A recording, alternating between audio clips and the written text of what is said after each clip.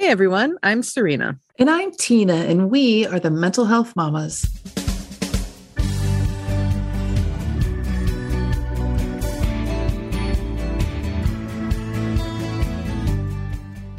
Welcome to No Need to Explain. We are so glad you're here. First, as always, a quick disclaimer. We come to you not as mental health professionals or experts in the field, but rather as parents with lived experience who are on a mission to normalize the conversation around mental health. If you or someone you love is experiencing a mental health crisis, please seek professional support. You'll find a variety of resources in our show notes and on our website, noneedtoexplainpodcast.com. A quick content warning about today's episode. We will be speaking directly about suicide. We do hope that you will listen, as this is an incredibly important topic and one that touches so many of our lives. And that being said, please take good care of yourself while listening. So let's start with a few statistics on suicide. As you mentioned, Serena, this topic, it's a topic that touches so many of us. According to the American Foundation of Suicide Prevention, 54% of Americans have been affected by suicide in some way. It's the 10th leading cause of death in the US and the second leading cause of death for individuals ages 10 to 34. Yet 93% of adults surveyed in the US think suicide can be prevented. And that prevention is the piece we really want to focus on today with the help of our guest, Sam Eaton. Sam is an author, speaker, and founder of Recklessly Alive, a suicide prevention organization that is working toward a world with zero deaths by suicide. Sam is also a suicide survivor, and it is that lived experience that he brings to all of his work around suicide. Sam, welcome to the podcast. Hi, thanks so much for having me. So, Sam, let's start by having you share a little bit of your personal story with the audience. Absolutely. So I had a tough childhood, just lots of challenges. My dad was an alcoholic, and through that disease, he just caused a lot of pain in my life and in my household. But I really kind of held it together. I was the peacekeeper of the family, but going home, I never knew if it was going to be like a laughy, jokey kind of a drunk day or a chair throwing day. And so my world was just pretty tumultuous, but I held it together through middle school. I had straight A's. I was on the basketball team. When I was 12, my dad left. I actually haven't had a relationship or really seen him since. And even through all of that, I made it, and I was going, and things were going well. When I got to high school, though, things really fell apart. About 14, I no longer could concentrate or focus in school. My grades all slipped to C's and D's. I quit all the sports that I had been playing. I really isolated myself in video games and just kind of hid from the world. I would write on my school papers over and over again, I hate my life. I hate my life. What I didn't know it was experiencing has a real name, and it's called depression, but no one had ever stood up and talked to me about it, especially not feeling suicidal or not wanting to be alive. And I battled with this all through high school, all through college, off and on, not every single day, but like everybody else, low moments and good moments. Until my early 20s, about 23, my life really hit rock bottom. I had an important relationship that had ended after college. I moved back home to save money, and all that trauma of being back in that house started to come back up. And I had tons of student loan debt. I was not smart about student loans, and my family, we just didn't understand. And I was a new teacher, and my job was a mess. And I was working 60 hours a week in this job that was so challenging. And to cope with it all, I started drinking, which of course just made everything worse. Until finally, I picked a day, I wrote letters. I'd planned Christmas Day to take my own life. And it's funny because even in that, I thought I was thinking of my family. We always talk about suicide as the most selfish thing anyone could ever do. And, I kind of understand parts of that, but I was in so much pain and my brain was so warped. I truly believed my family would be better off without me. And, even in that, I was an expert at hiding it. I didn't tell anyone. I didn't talk to anyone. I just pushed them away. I wasn't fun to be around. And I hid all of this from everyone. I would have been one of those cases where everyone says, oh, we didn't see this coming. But luckily when Christmas Day came, I wrestled with this for a very long time. Finally, kind of this question broke through, and that was, have you really given life everything you've got? If you have, it's okay, you can give up. But I'm not sure that you have. I think there might be a way forward. And so I was not an immediate fix by any means, but that was kind of the moment where I said to myself, okay, suicide's off the table, right? I am not going to think about, that's not an option. So we're going to look at all the other options and give healing and trying to get that life that I want, everything that I've got. And it's been a long journey. I mean, it's 10 years later and I still struggle, but I've had just some incredible moments. And now I've really felt this calling and this push to just share and just be more open about all of these things that I have been through.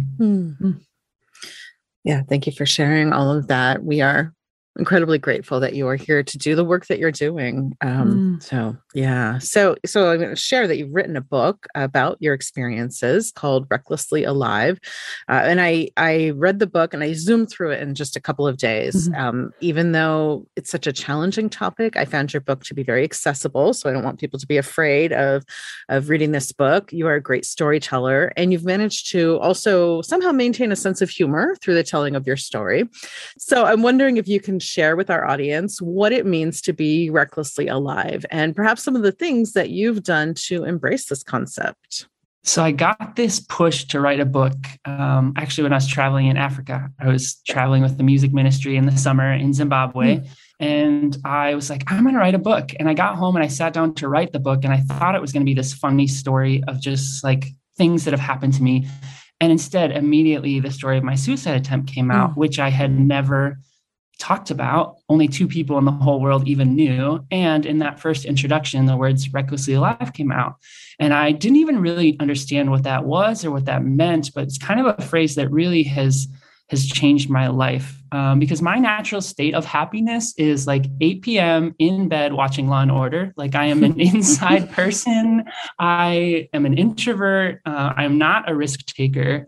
And so this idea that I was going to actually try and live my life the best that I could and chase all these things that I wanted truly is what helped motivate me, because, a lot of our suicide prevention is focused on don't kill yourself, which is so, so important. We've got lots of resources for that. But the next step is don't, stay for you and stay to chase those things that make you feel alive and want you to be alive. And over time, it started as vacations and adventures and that. And I love that more and more as I've gone on. It's been ways that I get to help other people. I feel most recklessly alive when I am getting to help others, especially people who can never repay me. And just really, it's that question, it's I've multiple times in the book, I do a polar plunge, which is when in Minnesota, when you cut a hole in the lake in the winter and you jump in for no reason. We know what that is. We have, yes, we do. It's so awful. Why? It's so awful. But I remember standing there and being I was with some youth that I had been working with, and they were I was well, what would someone who's recklessly alive do? They would jump in. And so it's just been this question that's guided me towards just having and enjoying my life the best that I can. So you are a gift, and I hope you hear that loud and clear. What a gift to others to be able to have survived and to be sending this message to others. So you did make the decision to live, but it's still not easy, right? Tell us about your I imagine you still have struggles with your mental health. Absolutely. It's been a long battle.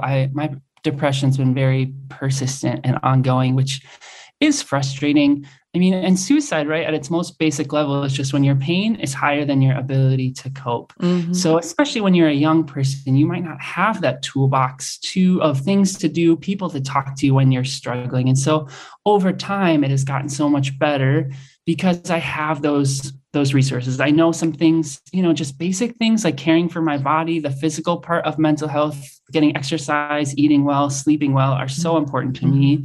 That mental side for me, part of that has been therapy and, processing that trauma and working through those hardest things working on my self-talk, the way that I talk and view myself has been really important. And boundaries, learning how to relate to other people, not putting myself in situations where I'm going to feel gross about who I am.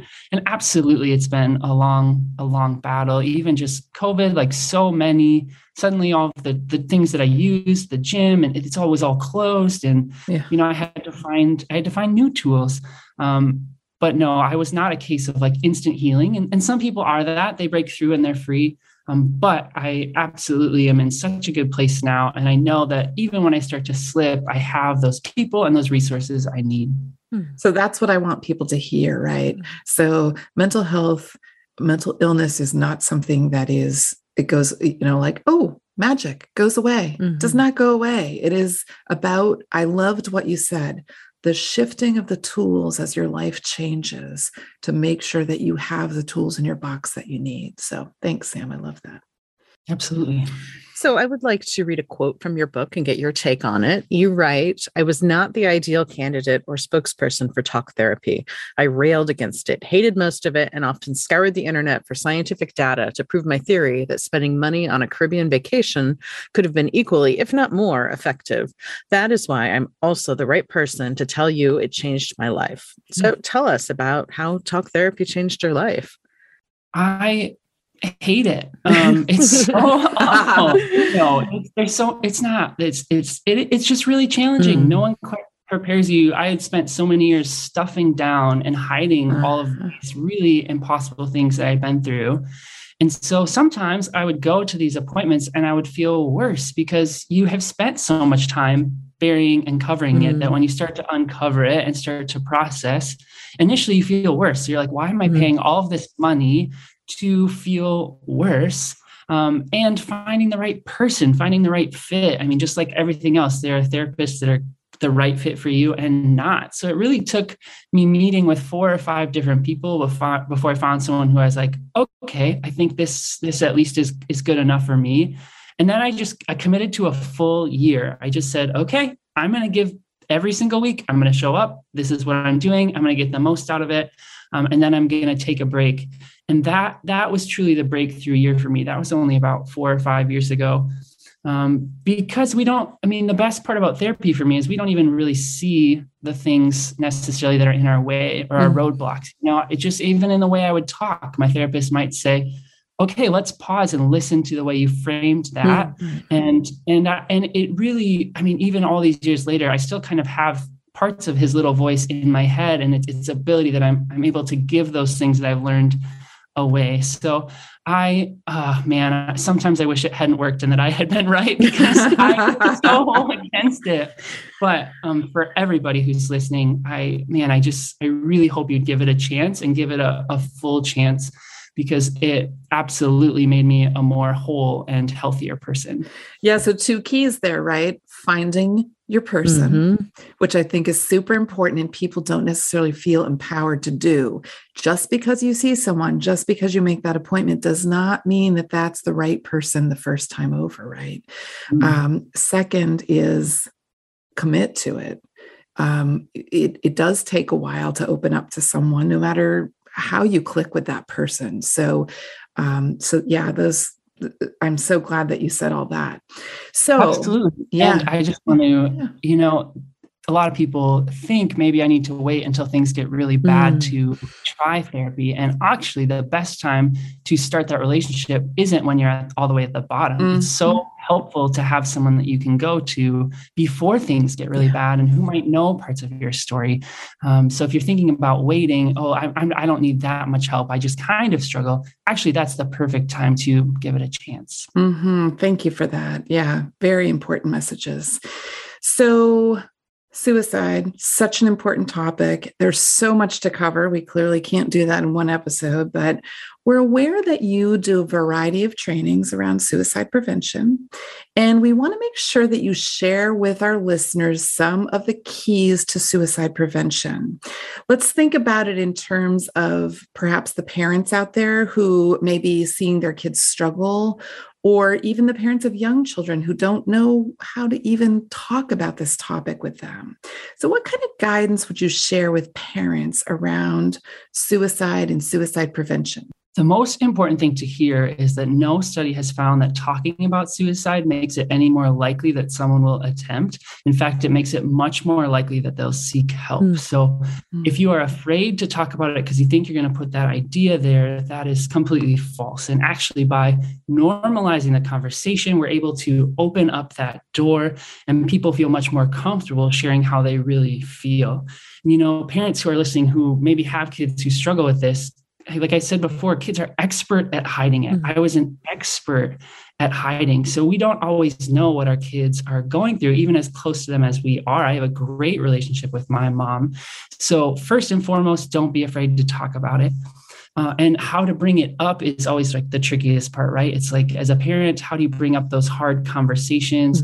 For suicide, if it ever comes up naturally, unfortunately, if something happens in the news or if, there's a Netflix TV show, I challenge you just to embrace it. Hey, have you heard of this show? Do you know anyone who's felt that way? Have you felt that way?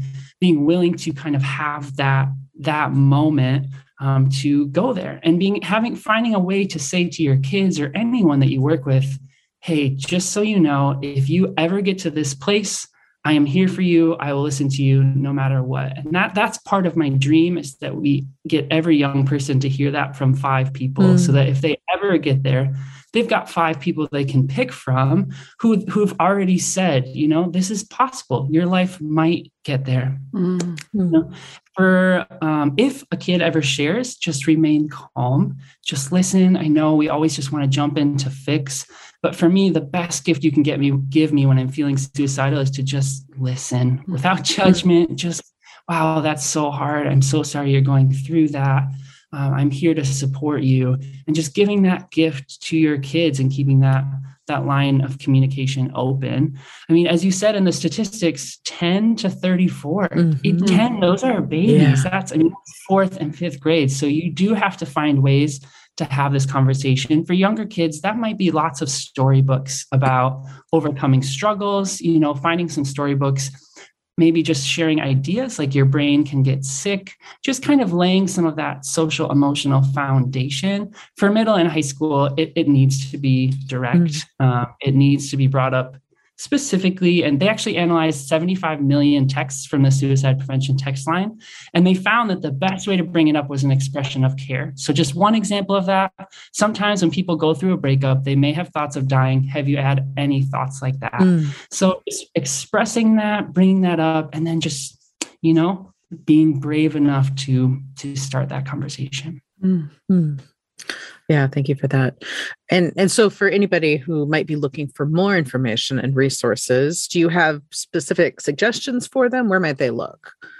Absolutely. I have some on my website, recklesslyalive.com, but I always point people to NAMI.org. That's NAMI.org. The National Alliance for Mental Illness is absolutely one of my favorites. You mentioned AFSP.org before. The American Foundation for Suicide Prevention is fantastic. Really look to the experts on this and stay informed. You never know when you might need this information for, either someone in your family or just someone around. And it helps all of us to just be a bit more educated on it. And I loved what you said just a little bit ago about your advice for parents. And part of what I'm hearing in that is normalize mental health, normalize the fact that sometimes it's okay to not be okay. And let's talk about that, right? Because that's kind of where it starts, for sure. Absolutely. So let's take a minute and talk about a world where there are 0 suicides. What does that world look like? In other words, what do we need to do to get closer to that reality? So our suicide rate has been at or near a 50-year high for the past 5 or 6 years. Our suicide rate has just continued to climb. And so I absolutely don't have all of the answers. No one does. We're all trying to figure this out together.